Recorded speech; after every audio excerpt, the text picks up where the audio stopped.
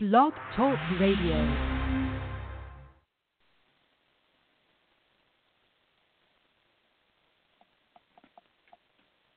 And I love it when everything starts as scheduled. So let's see if we can't get that started one more time. There we go. Welcome to Lykken on Lending, the weekly mortgage market update, providing up-to-the-minute information on interest rates, loan programs, and hot industry news relating to the mortgage industry. Brought to you by Mortgage Banking Solutions, enabling executives to take their business to the next level. To participate in today's program, our guest call-in line is 646-716-4972. And now, here is your host of Lykken on Lending, David Lykken. So good to have you with us, everybody. It is Monday, September 12th. The reason we say that is because we have a lot of people listen to this on a downloaded basis, so we're really grateful to have you join in, whether you're live. We have to have a good number of people dialing in live, mostly connected live via the Internet. But for those of you that are listening after the fact, we welcome you, too. It's good to have you with us. It's Monday again, September 12th, this broadcast or podcast. And this podcast was created by mortgage professionals. It is for mortgage professionals primarily, although we got a large audience everywhere, even around the world. I'll tell you about that here in just a minute. But we're the proud recipient of the Progress in Lending Innovation Award. So good to have you with us, everybody. We appreciate you joining us and making this your way of staying on top of all that's going on. In today's Hot Topic segment, we will be talking to Keith Polaski. I caught up with Keith on Friday, unable to have him on live because of his schedule today, but I pre-recorded an interview with Keith. Remember, we had him on, I believe it was March 28th, talking about the process re-engineering that he's doing in his shop, and it is very exciting stuff. And so he's giving us an update of some things and some major things that they've got going on. One of the fastest-growing companies up in the Northeast. They caught the attention of the MBA, caught my attention. I met him last year at the Motivity Conference. So very exciting to have Keith back on the radio program. I'll be sharing his thoughts and updates, so be sure to stay tuned to the Hot Topic segment. We want to say a special thank you to our sponsors, Arch MI, the creator of the innovative RateStar program and app. You got to go check that out. We'll talk about that a little bit later. Motivity Solutions with their KPI of the week. We'll have that a little bit later. We also have Velma, which is the virtual electronic marketing assistant. They can help you build stronger and more profitable relationships through their set-it-and-forget-it email campaigns, or you can create custom campaigns on the fly. Be sure to check out Velma.com. VELMA, again, stands for Virtual Electronic Marketing Assistant. Or if you really want to have it, get into it and understand it, call my good friend Brent Emler. And I mean, he is a good friend. 208-854-7909. Very innovative stuff. And the partnerships they have are very exciting. So get a hold of Brent. Very comprehensive program. Then Simplifile. Nancy Alley and the team at Simplifile, SIMPLIFILE.com. have some technology that gives you the ability to collaborate with settlement agents in a real-time chat and messaging format, allowing you to track changes on documents, send and receive and validate documents, as well as obtain status updates and deal with issues as they arrive, all in a real-time electronic communications exchange. Best of all, you have a complete audit trail of all those communications, so it eliminates the he said, she said, very quickly, so it's great stuff. Simplifile.com. Check them out or call Nancy Alley and the team at 1-800-460-5657. Looking forward to having Nancy come on the program and give us an update on all the things going on in their world and world of closing and e-notes. Big deal about e-notes. D&H, looking forward to being with them next week at the Motivity Conference in Denver. In fact, we're going to be doing a broadcast with their equipment in my booth, but they're going to be sponsoring it. I'm very excited to have them here with us. They're a company that's 140 years old with 5,500 employees worldwide, supporting 8,000 clients in 70 countries. I would say that is success. So be sure to check them out, what they can do and their technology solutions can do for you by going to mortgagebot.com or call them at 1-800-815-5592, 1-800-815-5592. Of course, we always very grateful for our relationship with the Mortgage Collaborative, founded by past 5 presidents of the MBA. The Mortgage Cooperative is a collaborative or a co-op that gives its members the opportunity to meet and form meaningful relationships with top mortgage professionals and leaders in our industry. In this business, which is such a relationship-driven, it's oftentimes who you know is as important as what you know.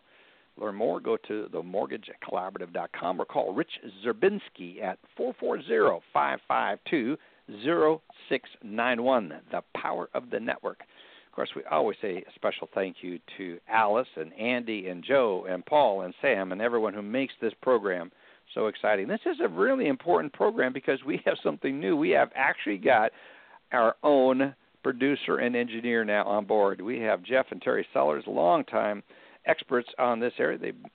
We used to work at a TV station years ago, and we're honored to have them joining us, and they'll be behind the scenes taking this whole program to the next level. Very excited to have them on board. Also, we have the upcoming MBA conferences. Real quickly, the October annual conference is almost just about sold out. I mean, I don't think you could sell it out. They'll keep selling tickets knowing the MBA, but I tell you, it's getting more and more difficult to find a place to stay there. Check them out and check out all the conferences that are upcoming. By the way, there's the Whole Loan Trading Conference November 10th at the Phoenix Airport, as well as the Accounting and Management Conference at the Manchester Grand Hyatt in San Diego on November 15th and the 17th. Look forward to being at a number of these and, again, seeing many of you at the conference. Let's get over to Joe Farr. Joe, I got your website up here, MBSQuoteline.com. Love your site. Hi, Dave. The date, real live information. It's really good stuff here. So what's going on in the markets, Fred? Yeah, we're down a couple, 30 seconds today, not much. We're off the lows. We'd been down a little around 430 seconds. So it's we've traded between down 4 and flat on the day, so we're kind of in the middle of the range so far. And we just got a couple Treasury auctions today. The 10-year saw some weak demand, and while the 3-year was just average. So nothing much coming out of that. But what has been coming out have been Fed speakers. Talk about their effect on the market last week. But again, this morning, not a big effect on the market, but a mixed message coming from the Fed speakers that came out. Lockhart, the Atlanta Fed president, came out saying that we're in need of a serious discussion over rate rise now, as far as the discussion at the meeting next week. Minneapolis Fed President Kashkari went the other way, saying that there's no huge urgency to do anything. So, the messages have been mixed coming out of the Fed, and I guess they're just hoping to give the market a sense that anything can happen. So we'll see. That's not necessarily good for the market, which is what happened a bit on Friday, and then you look at today and you go, okay. Right.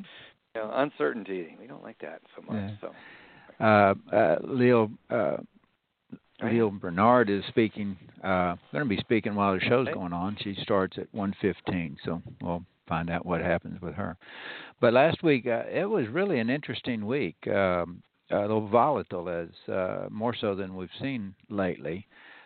Early in the week, prices were driven by weak data. You kind of expect that to happen, right? And then later in the week, prices were pushed lower by central bankers, both in the U.S. and abroad. So on Tuesday, the weak data that created some nice improvement in MBS prices was the ISM Services Index. It fell well short of expectations. That's been an index that's been pretty consistent and has been a nice driver of economic activity, at least as far as the services index goes. So when it came in at 51.4, when 55 was expected, it was considered a concern. It was the lowest reading since 2010.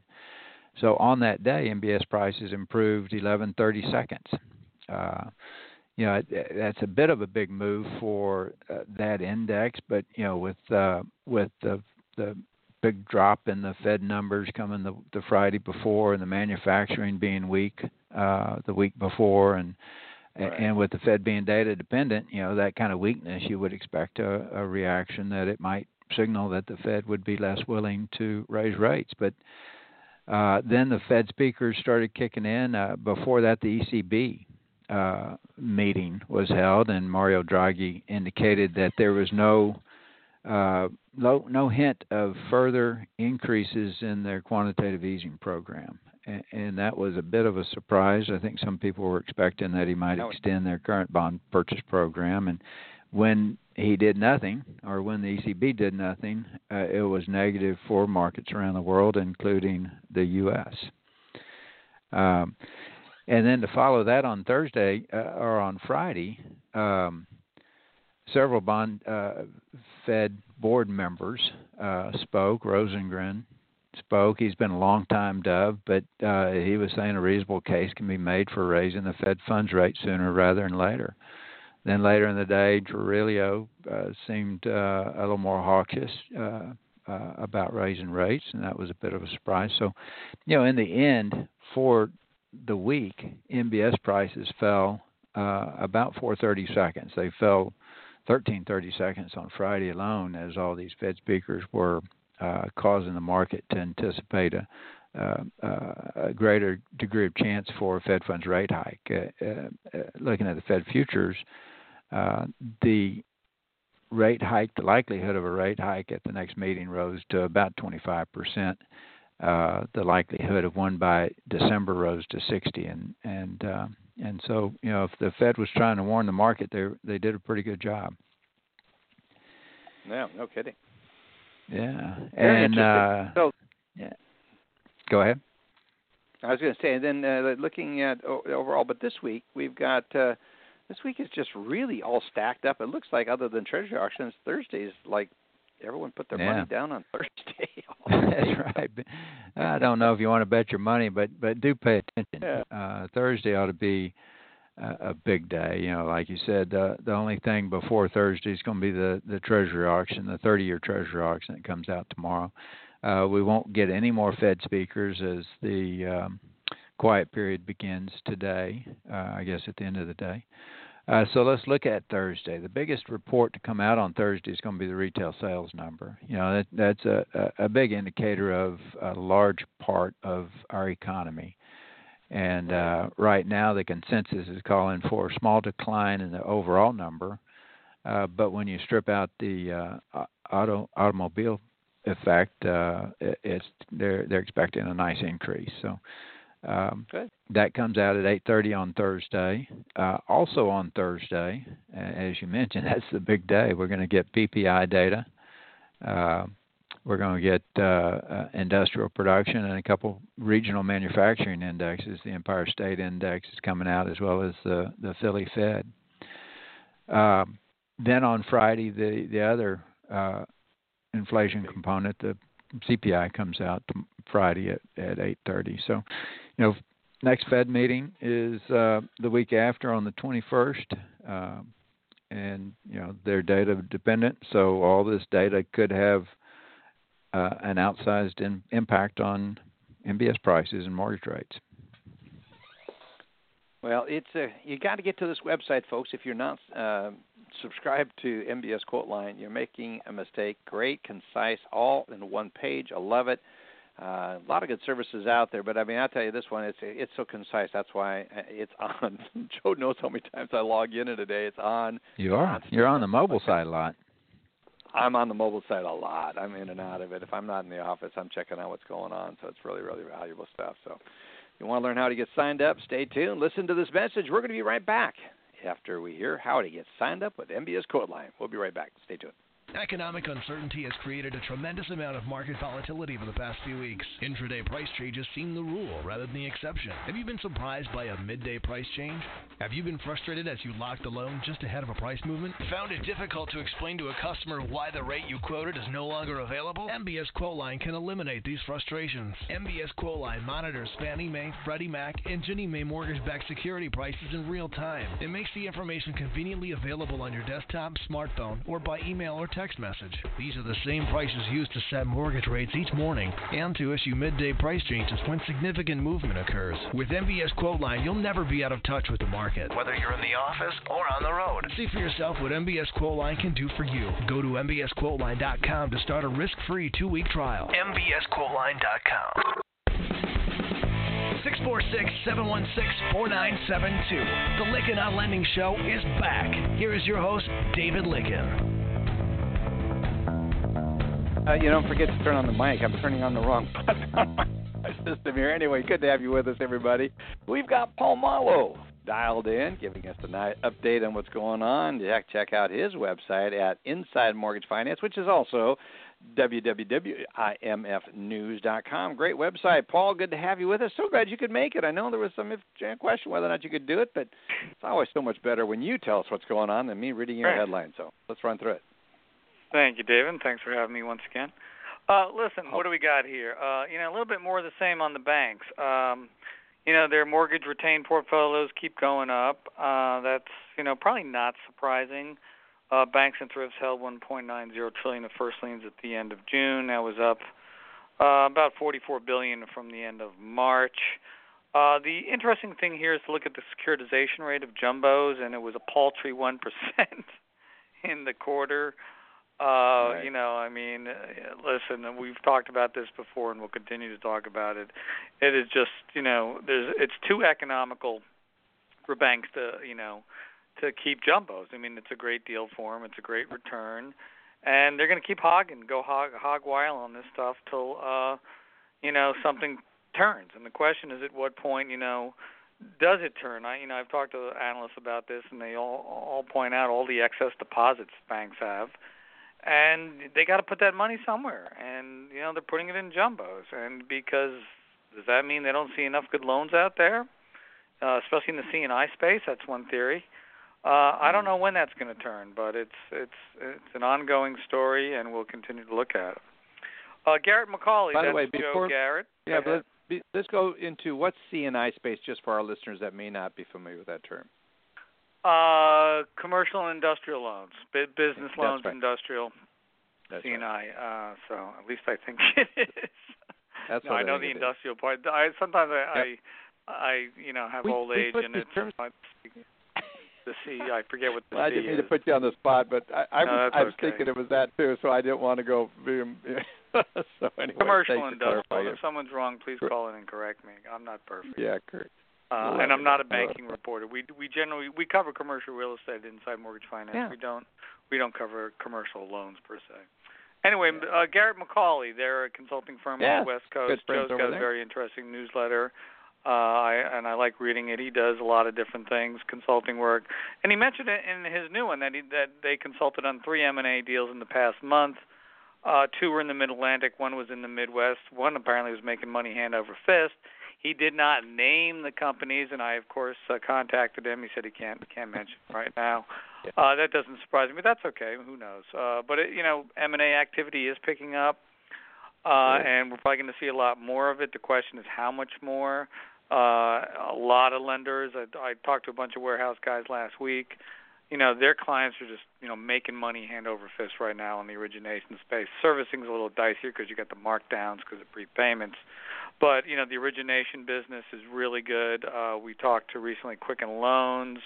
They had a record month in August. Matt Ishby at United Wholesale Mortgage, record month for them.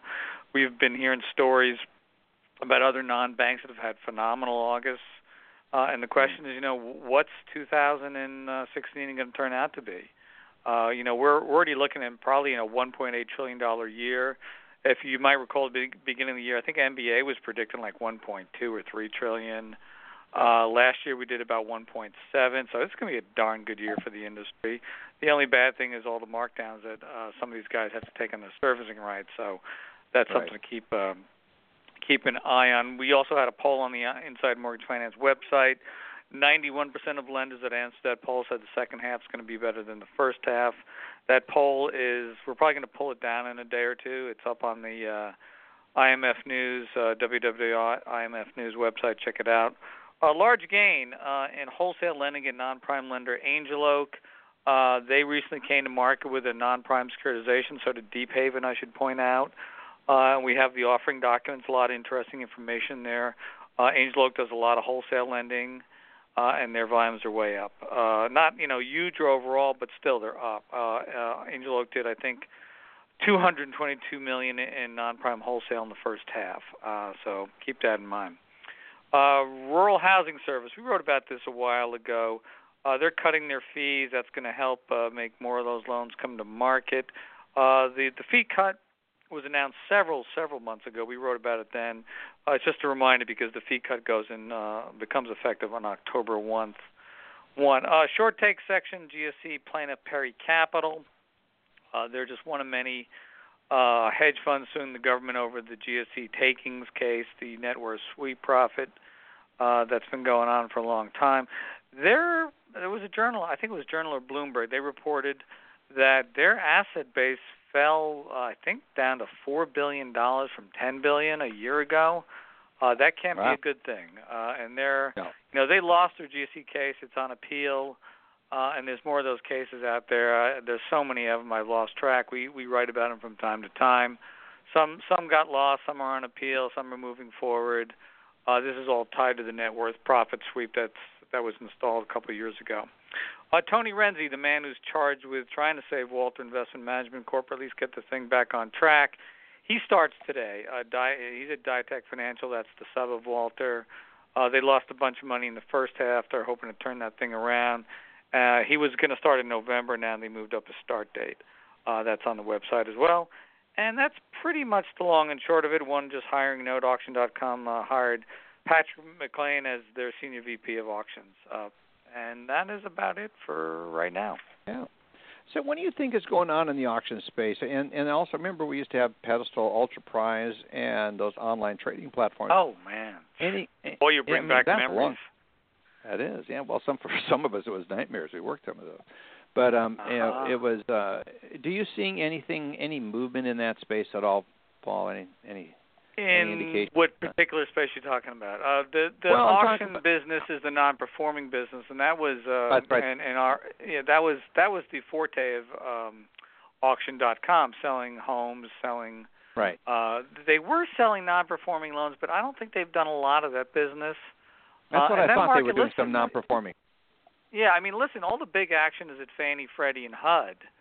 Right. There's, home, you don't see as much news about home auctions or the single-family rental business. I mean, with the prices of homes going up so much, it seems like that business model is sort of waning, shall we say, because, it's no longer so economical anymore to buy homes in bulk and rent them out at a profit. I mean, That's just my observation right now because, the deals are gone. You can no longer buy homes dirt cheap in some of these markets. So, that's the end of that play.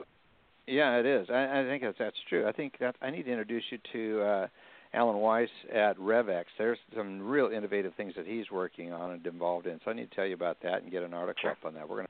We've had him on the radio program, so go back and listen to that radio program. Thanks so much, Paul. Be sure to check out Paul's website at imfnews.com. Does a great job covering he and Brandon Ivey and let's see here, we have with George Brooks. We have the whole group there. It's just a good group, and they report on a lot of good stuff. So thanks so much for coming on each and every day, and I hope we can always have you back. But I know there's sometimes you will miss you from here from time to time. But thank you, David. Have a good week. Okay. Bye-bye.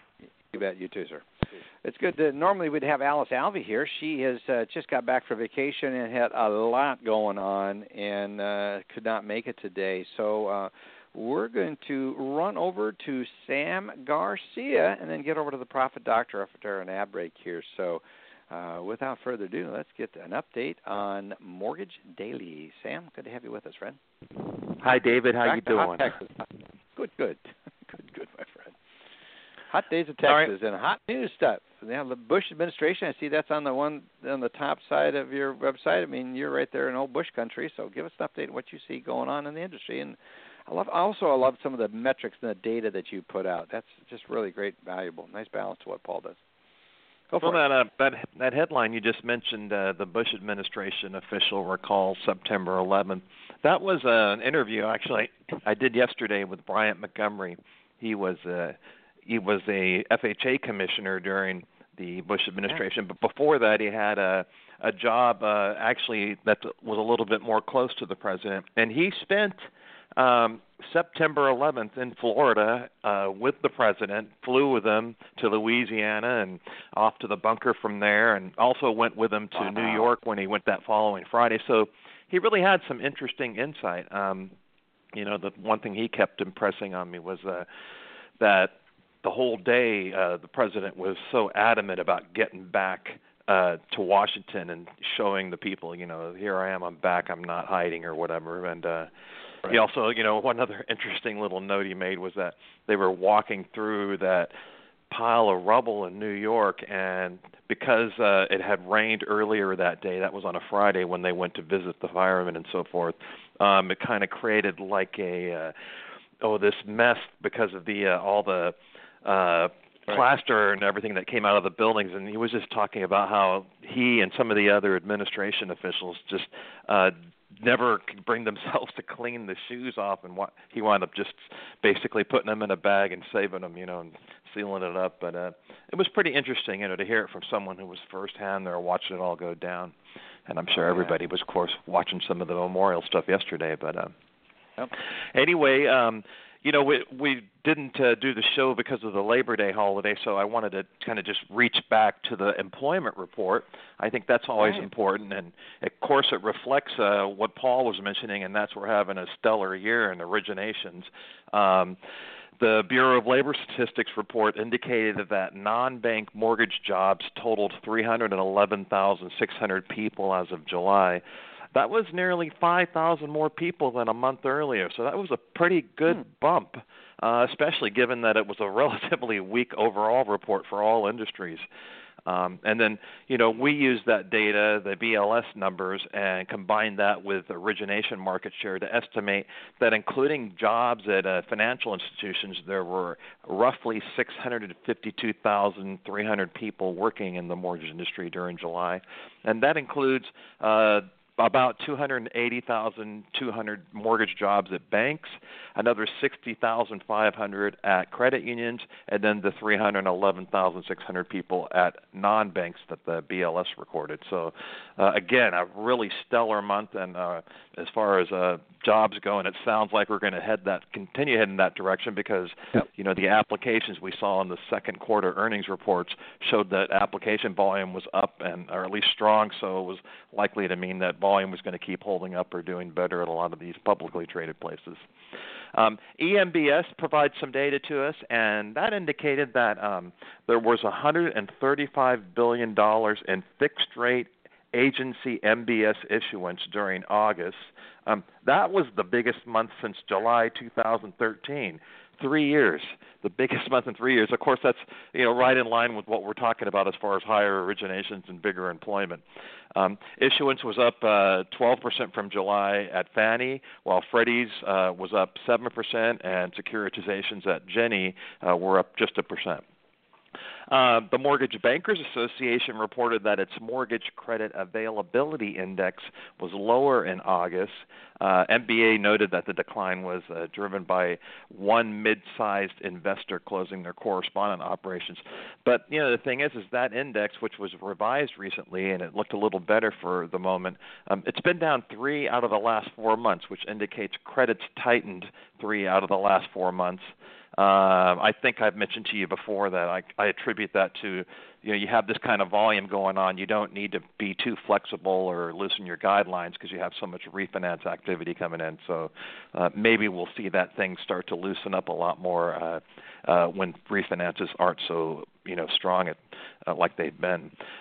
The American Bankruptcy Institute reported that there were 65,300 non-commercial bankruptcy filings in August, and that was the most consumer bankruptcies since April. So we had an uptick there, not a good number there, at least for the month of last month. Freddie Mac announced that it is selling $1.1 billion in non-performing mortgages. Those loans are currently serviced by Ditech and Wells Fargo. And not too long before that, Fannie Mae reported that it sold 6,800 non-performing loans for $1.06 billion. So that's a couple of $1 billion in secondary market activity of distressed loans. And, of course, clearing out, the two companies' investment portfolios, which is an objective that's been there since they went into conservatorship. In-Center Mortgage Advisors announced that it's got an offering of MSRs on Fannie Mae and Freddie Mac loans, and that includes they mentioned a bulk sale and a flow offering, and I'm just working out the numbers to what the two combined could be if they maximize what the flow offering is. It's MSRs on more than $1 billion in loans, so it's a pretty decent-sized transaction. It's a nice deal, yeah. You know, last week the CFPB announced that it issued a consent order against Wells Fargo Bank that included a $100 million penalty. That's the biggest penalty ever issued by the CFPB. And in addition, there was $85 million that's going to be paid to the OCC and to the Los Angeles City Attorney. And what's happened was thousands of Wells Fargo employees allegedly set up unauthorized bank accounts and credit cards, and this was driven by, trying to earn some bonuses. In all, Wells Fargo fired 5,300 people over that incident. Extraordinary story.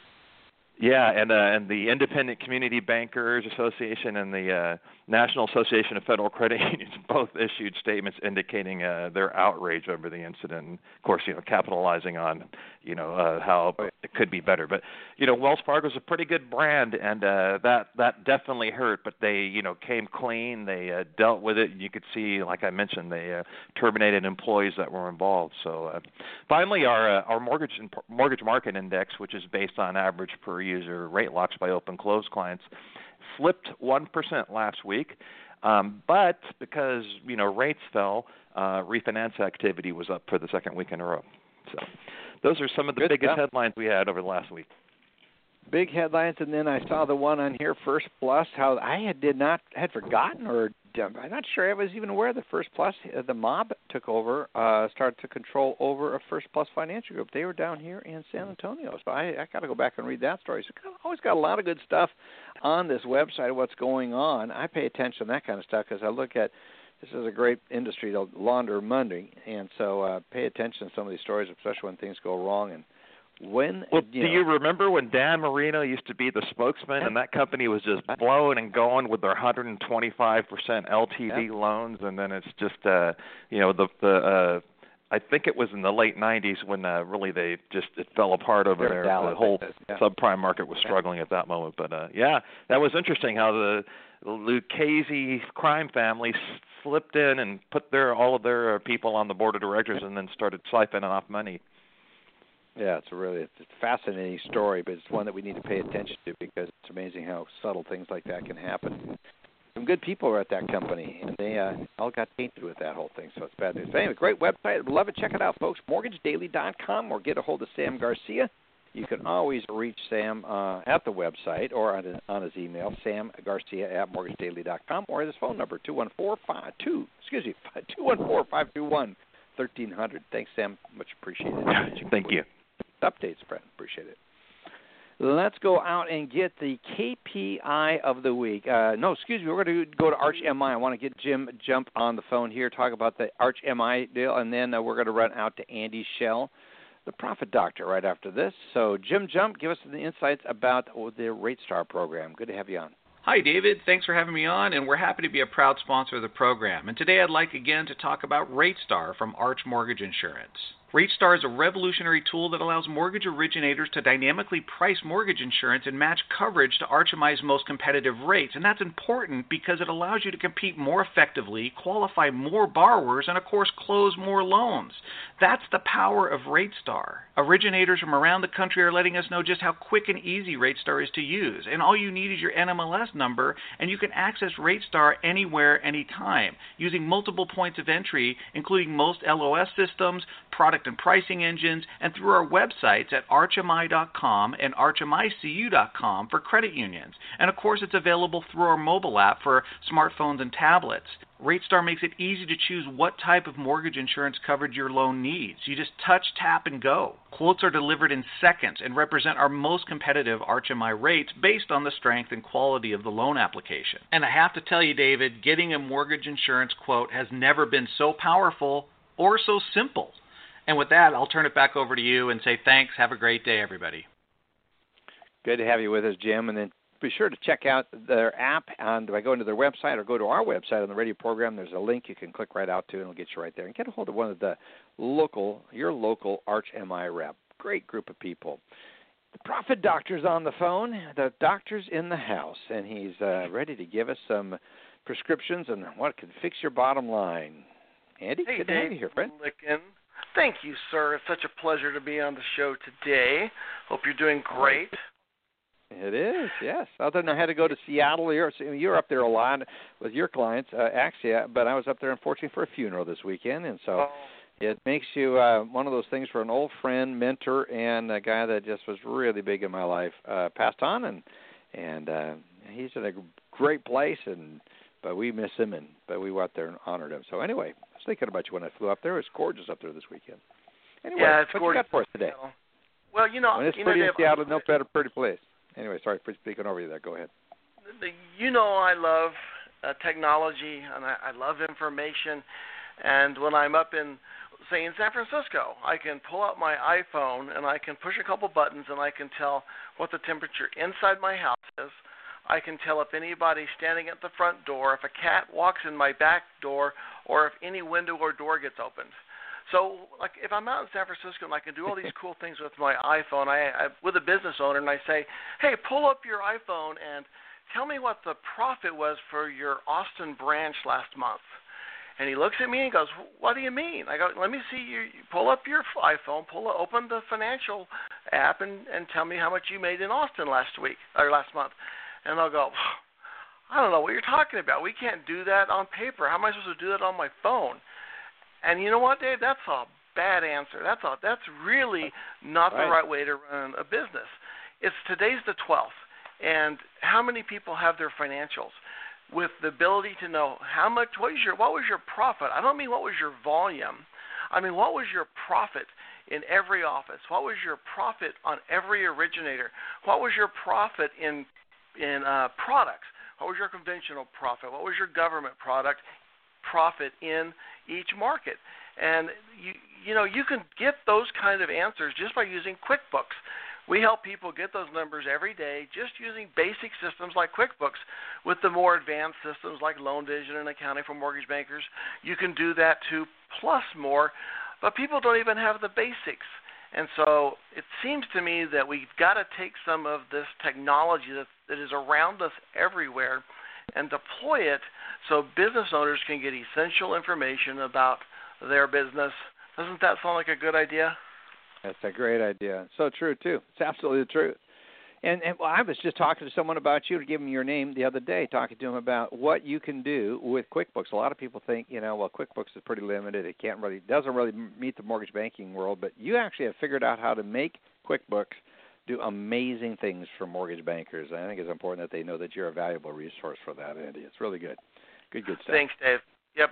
With QuickBooks, you can get loan-level profitability. You can know your profit per originator using QuickBooks, and we can show you how. It's not a sales pitch. It's just you don't have to spend tons of money to get this information, but you have to have this information to have a successful business. I like that. My favorite ad that we've run for you, or that we've run together, is it's the 10th of the month, or it's the 11th of the month. Do you know where your kids are at? Do you know where your financials are at? I love that. You can't drive that home enough. We need that more, that reminder. It's so good. Good to have you on, Andy. Really appreciate you coming on and being a part of the podcast. And then even though this is a pre-recorded comment, the interview that's coming up, I would really love to get your feedback on some of this stuff, because you're also into process, as I am, and helping clients work in the area of process. So appreciate you being on. And look forward to having you back next week, Andy, for sure. Thanks, Dave. You bet. Well, let's head over to KPI, find out what Motivity Solutions KPI of the week is. Love having these guys on and telling us what's going on. So we've got John Maynil with the latest KPI of the week. So let's hear about the app to underwriting KPI. John? Hi, Dave. Thanks very much. Great to be back. And this week's key performance indicator is application to underwriting cycle time. This KPI is a measurement delivered in business days, and tracking this metric helps lenders ensure that their processes upstream from underwriting are as efficient as they can be. Our clients generally find that the sooner their qualified borrowers receive an underwriting decision, the less likely those borrowers are to shop around. So this KPI can ultimately boost app-to-funded pull-through as well, which is the KPI we focused on last week. So we're really beginning to connect the dots between operational efficiency and customer satisfaction. And once again, this and other KPIs we will be talking about in the coming weeks always demonstrate that what gets measured gets results. And with that, I will thank you again, Dave, and turn it back to you. And looking forward to seeing you next week, John, and many others there at your users conference in Denver. A lot of people are showing up. Big registration list. Man, I couldn't believe it, how many people are being be there. Folks, if you're not using Motivity Solutions for their KPIs and understanding what your key performance indicators are, be sure to check it out at motivitysolutions.com or call them at 303-721-9000. Well, back in March, I caught up. In fact, I met Keith Polaski a year ago at the Motivity Conference. They're a power user of the Motivity Solutions and of their measuring KPIs. And Keith is really in analytics. Probably one of the most purposed mortgage bankers I know in the industry. I mean, wants to know, like Andy says, where's my financials? This guy has them with very early in the month, and one of the most diligent guys that I know at managing his business. So I met him at Motivity. Not surprising I'd find him there. And I had him on my radio program way back then, caught a few glimmers and glimpses of the wisdom that he has and how he's using technology so powerfully, on the cutting edge, always there. And so I got to interview him again in March of this year. And I wanted to find out how this project, this efficiency project that Alice and I launched in his office, it was going. So we brought him on, and so with that, I want to share an interview that I recorded with Keith Polaski this past Friday. So here you go.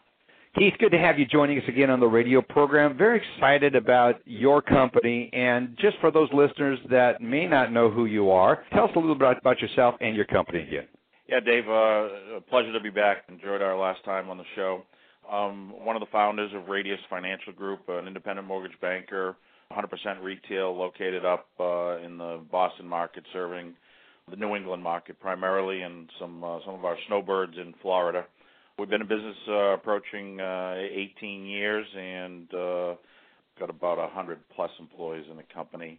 Just received our Fannie Mae ticket and looking at Congratulations. Yeah, thank you. And hopefully have our Freddie ticket before National, and Ginny is in the works. So we're at that point of maturing as an IMB and taking those next steps. And while you and your compadres are out here helping us do some process stuff, that's just part of a growing company that needs to be able to scale. So, you can either sit where you're at and do things the way you did before, or sometimes you need to take action if you have plans to continue growing your company. Well, you are a leader in your market. You're a leader in the industry. I mean, even David Stevens, you caught his attention. He flew in to take a look at what you're doing, because what you are doing at your company, Radius Financial Group, is not like anything I've seen at many other companies. And so I celebrate your leadership, and I celebrate what you're doing and your vision. A lot of companies. Well, your words are kind. Your words are kind, David, and I'm humbled by it, because we're just trying to be smart mortgage bankers, and I think what we do as an industry, obviously, it's been wildly affected by the regulatory environment, but it's about blocking and tackling and doing the right things at the right time. And I think that's why we have a successful recipe. Well, when we were together in your office, you gave me a Belichick plaque. Now, I'm a Seattle Seahawks, so there's a little adversary there, but I have it in my office. It said, "Ignore the noise, do your job." And that's what we want to talk about. We want to talk about how your people and how you're leading people to do their job there. You talked a little bit a few moments ago. You said something about we want to be an intelligent company. Expand on that. What does being an intelligent company mean to Keith Polaski? Well, I think it's making almost all of our business decisions and even our task decisions based on facts. That means you have to have technology in place that measures the data that's in the factory floor, right? So our job is to loan manufacturing quality and build quality loans for sale into the secondary market. And we have to make sure that we're doing all of the decisioning based on facts. So we're all about measuring everything that happens in the company. And then you can only do that if you have a solid foundation of process. So you have to be both very process-driven and also data-dependent. And that's really how we wake up every morning, and how I think about what's going on in my business is that we make sure that the decision we're doing is based on the data and the timelines that we've set from a key performance metric and various things of that nature. But if you don't have a solid, defined, communicated process that everybody works on, regardless of what their department is, it's very hard to keep the train on the tracks. When you were making some of your opening comments, you talked about, and you talked about this in your previous interview on March 28th, 2016, you talked about those that manage by their gut and then those that manage by a purpose or by a compass. Now, the compass part is my words, but you very much have that sense, and you believe in putting a clear communication out to your staff of what is expected and how to go about it. But it's not a top-down management. Talk about your management philosophy as to how a mortgage company specifically, should be managed, because I think it's exemplary, and I want others to hear about it. Well, as you witnessed when we went through the exercise with your firm of really looking under the hood and trying to isolate choke points in our own mortgage manufacturing process, we involved all the stakeholders. So if you were part of opening/setup, then those people were in the room to give insight to where they thought their job needed other resources, or where we were forcing them to do tasks that they didn't think were about. So everything we look at is try to measure efficiency and velocity, right? Mm-hmm. And we try to get as many loans as possible across a static factory floor. That we involved all the stakeholders and then had them buy in. They had to sign off on their both upstream and downstream customers and what their handoffs would look like.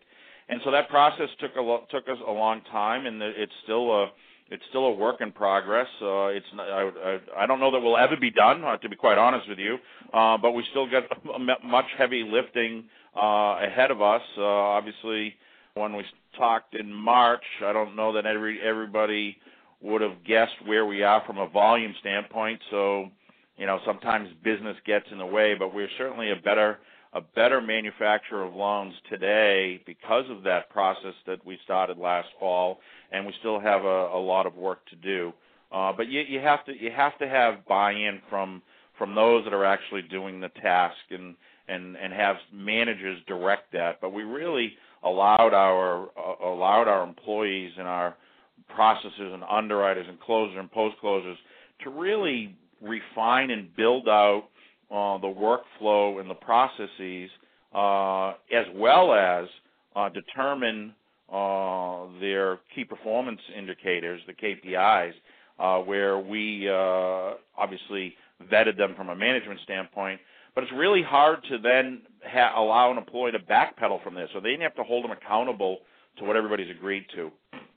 And it has worked out well for us, but the project is not done, and we still got some more work. And as I said earlier, I think as this industry just keeps moving faster and faster, that I don't know that the project will ever be done. It's sort of going to be in a continuous learning loop and trying to refine and get better every time. I think it's almost going to be an infinite cycle.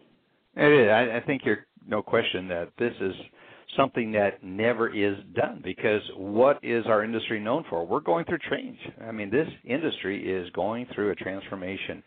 So we're going to, it will never be done. It's one of those things you make a commitment to it. But one of the things that impressed me is how you went about it was the involvement. Now, you talked about some of that in the earlier podcast. Let's talk about the results of involvement.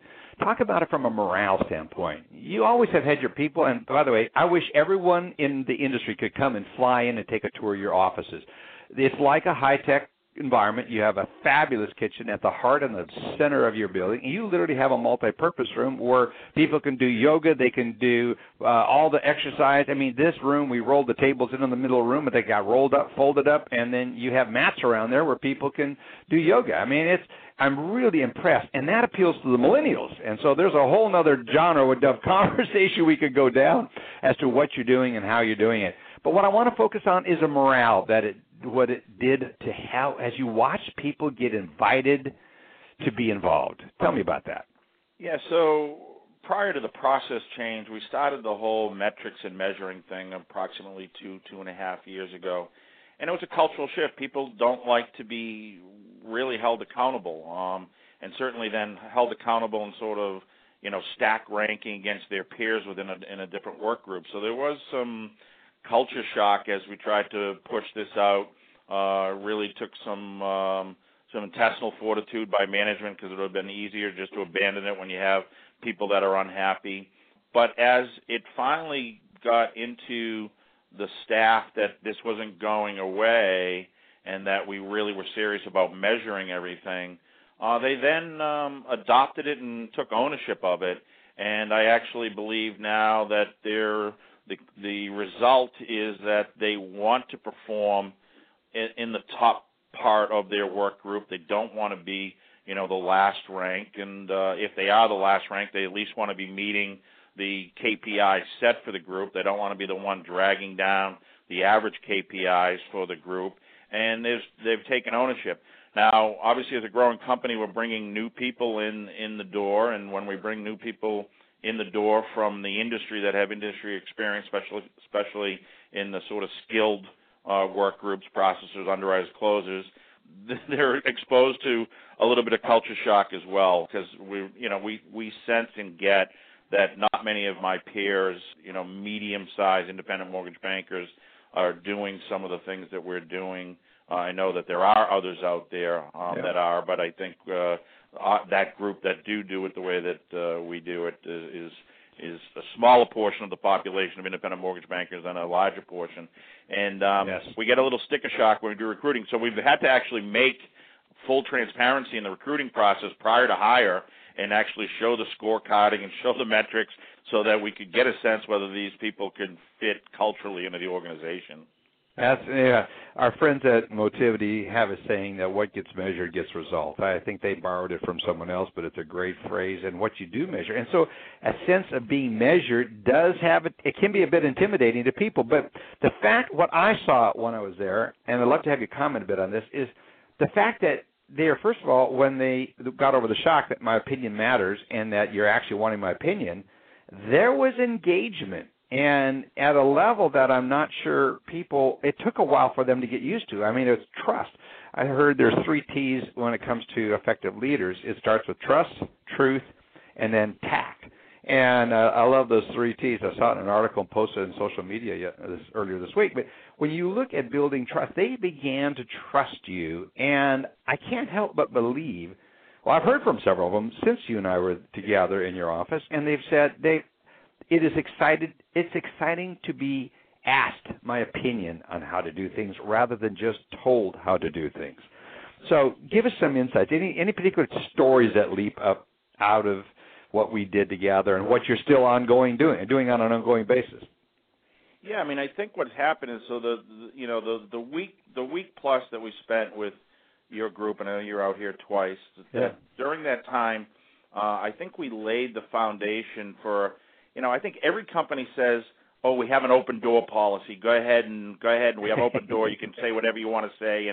And while it may be in the employee manual that we foster an open door policy, I don't know that it actually happens in many organizations, and it probably didn't happen in my own organization for a long time. But when we included the staff, everybody at line level, in the process revamp, I think that was sort of an aha moment for our employees, where it sort of just continued. And as we do other things, the employees' willingness to raise their hand and say, "Hey, can you come speak to me because I think I can add value here," has helped transform the company. We don't, even when you go through a whole process remapping, you don't always get it right. Sometimes you feel pressed for time, and you may shortchange it as the day gets long.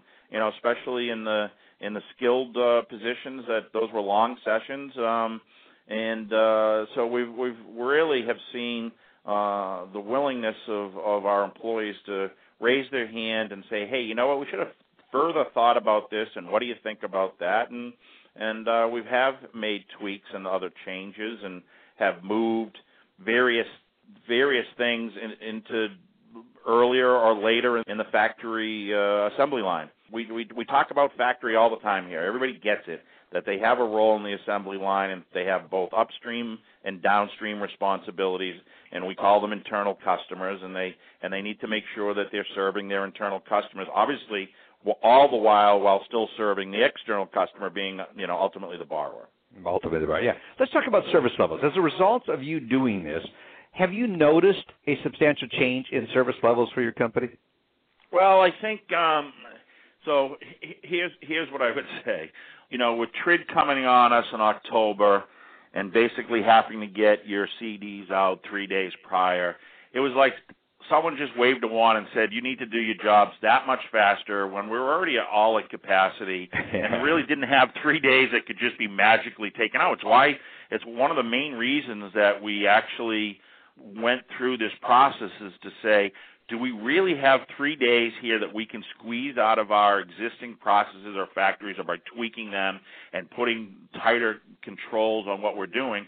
Or do we need to say to our sales staff, we need X amount longer days in the sense of when we can close as a purchase producer and these types of things, so we can realistically meet contract dates, et cetera. And so what has happened is I believe that we found a way to squeeze maybe a day and a half out of the previous workflow to pick up some of that 3-day CD window. But we're obviously busy, David, right? Everybody in the industry is busy, right? And so we're meeting a bunch of our metrics, but we're pushing a lot of loans. I think we're more efficient. So I don't know that we've moved the needle in the sense of I'm now doing it in 21 days versus 28 days, but I'm certainly moving more units across the assembly line and the factory floor than we previously were. And for the most part, sales is happy. Obviously sales always wish things were done faster. my loan's more important than someone else's loan, all that stuff. This is my best realtor, yada, yada, yada. But I think for the most part, we've got some good synergies between sales and operations, and everybody is trying to live up to we call it an SLP, service level promise. I think we stole that from you. I don't know whether we did or didn't. It doesn't matter. You're using it. That's the most important part. Yeah, we're using it, right? And so people talk about that. And let's talk about that for a minute, because I think that's a key part of it, and you really champion that. When we suggested it, you champion it in your organization. And so talk about those service level promises and exchange. Run through that real quickly, and then I want to get into cost improvements. Look at the time, how fast it goes. I just love talking to you, Keith. But run through that. Explain the SLPs. Yeah, so the SLP was, depending on where you sit in the assembly line, call from a processor standpoint, because I think everybody can.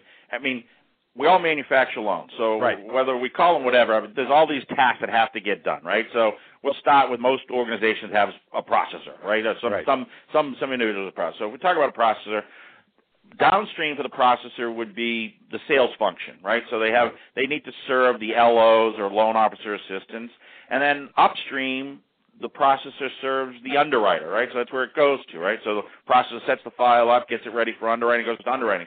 So what we've done is we have agreement between both the upstream and downstream parties. So at the processor group would have negotiated with the sales group what they would do and what the sales group would do. So if the sales group said we would do A, B, C, and D, and that's what they actually delivered, then the processing group said, if you give us A, B, C, and D, we will do X, Y, and Z in this time frame and under in this circumstances, et cetera, et cetera. And then we just kept moving that whole process through the entire factory floor. So then processing had an upstream SLP to the underwriters that basically said, I will do A, B, and C for you, and then underwriting had to negotiate what they would do if, in fact, it came the way that processing came to it, right? Yeah. And so those are really what we live to. And the other thing is it also takes away, if those are clearly defined and clearly communicated, sort of the Bill Belichick, just do your job, it takes away finger pointing. Yes, that's the best part of this thing, because everyone is clear to communicate it. Yes, go ahead. So when the ball gets dropped, because it's going to get dropped, right? There's humans involved. Yes. Right? So the ball's going to get dropped. I didn't see that email come in or whatever it is. There's no finger point. It removes the finger pointing, and it takes the way. It's sort of one of the things that I'm sure everybody else has experienced. This is processors enable LOs, underwriters enable processors. Everybody tries to cover everybody's back when a ball's dropped. You don't have to do this anymore. You just say, listen, I did my job. I did the XYZ that I said I was going to do. I met my service level promise. And it's not to skirt responsibility, but it's just to hold everybody accountable in the organization to do their job. Do their job. As Belichick so well, I have that. I look at that constantly.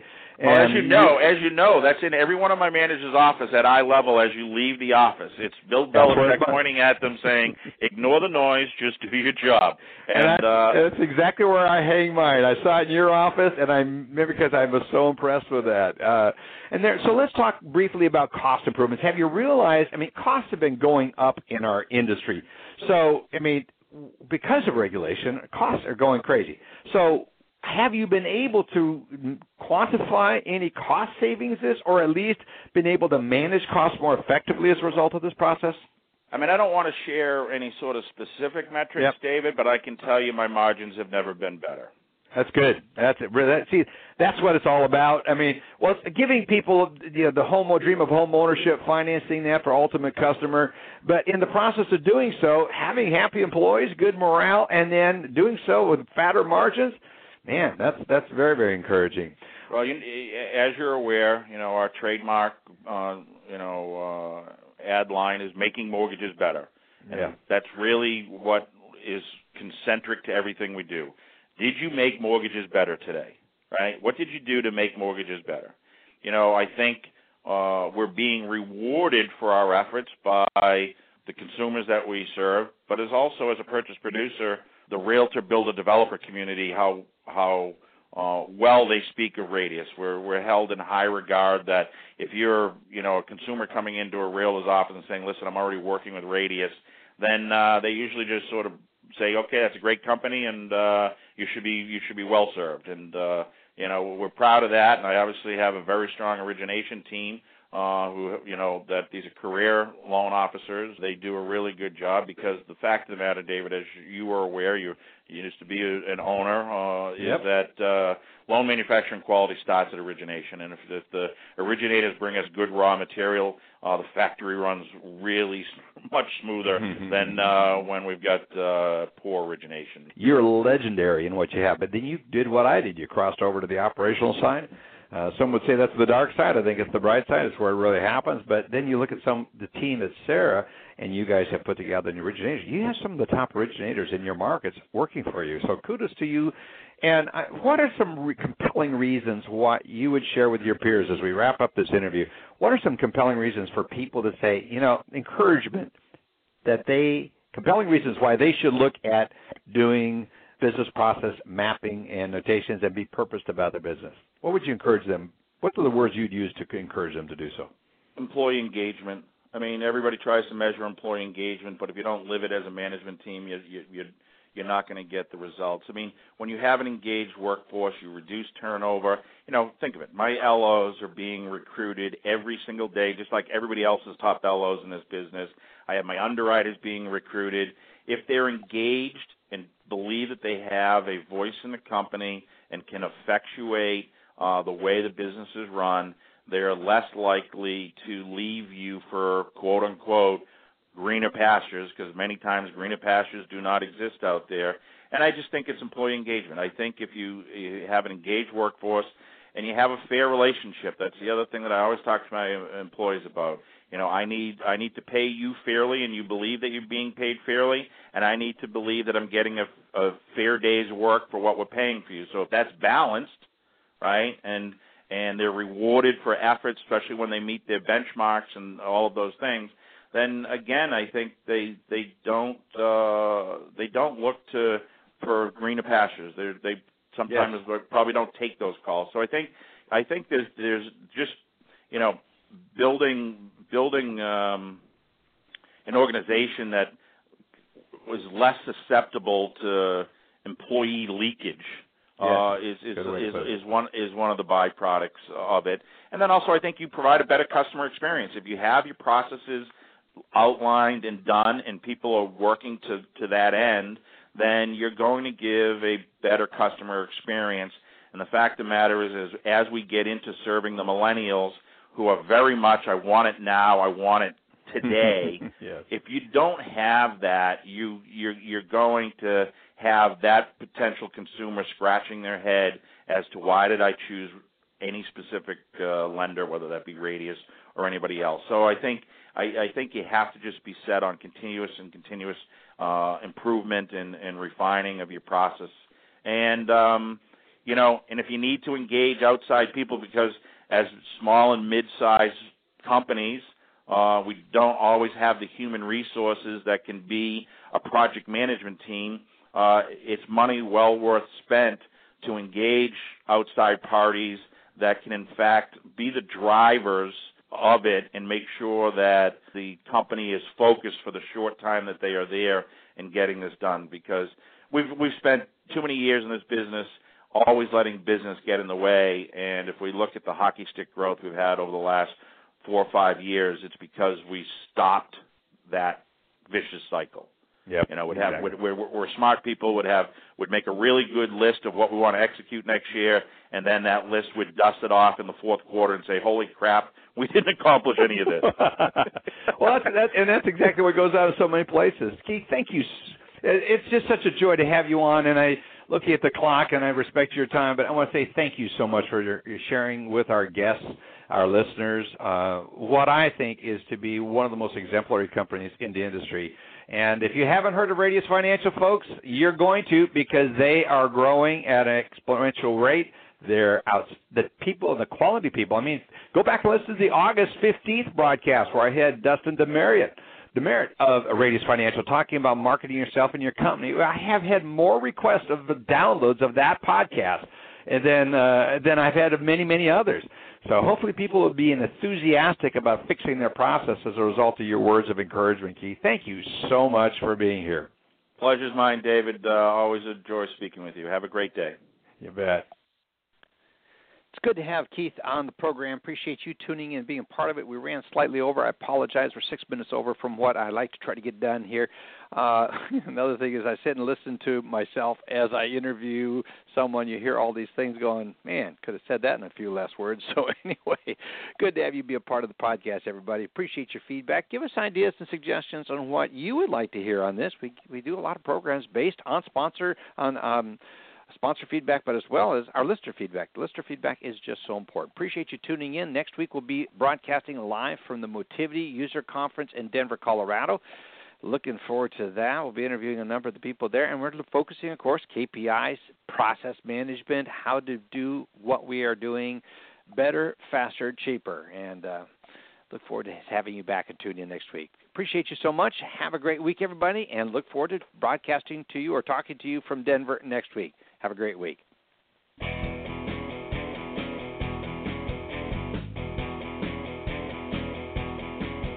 This has been Lykken on Lending, a weekly mortgage market update with your host, David Lykken of Mortgage Banking Solutions, enabling executives to take their business to the next level.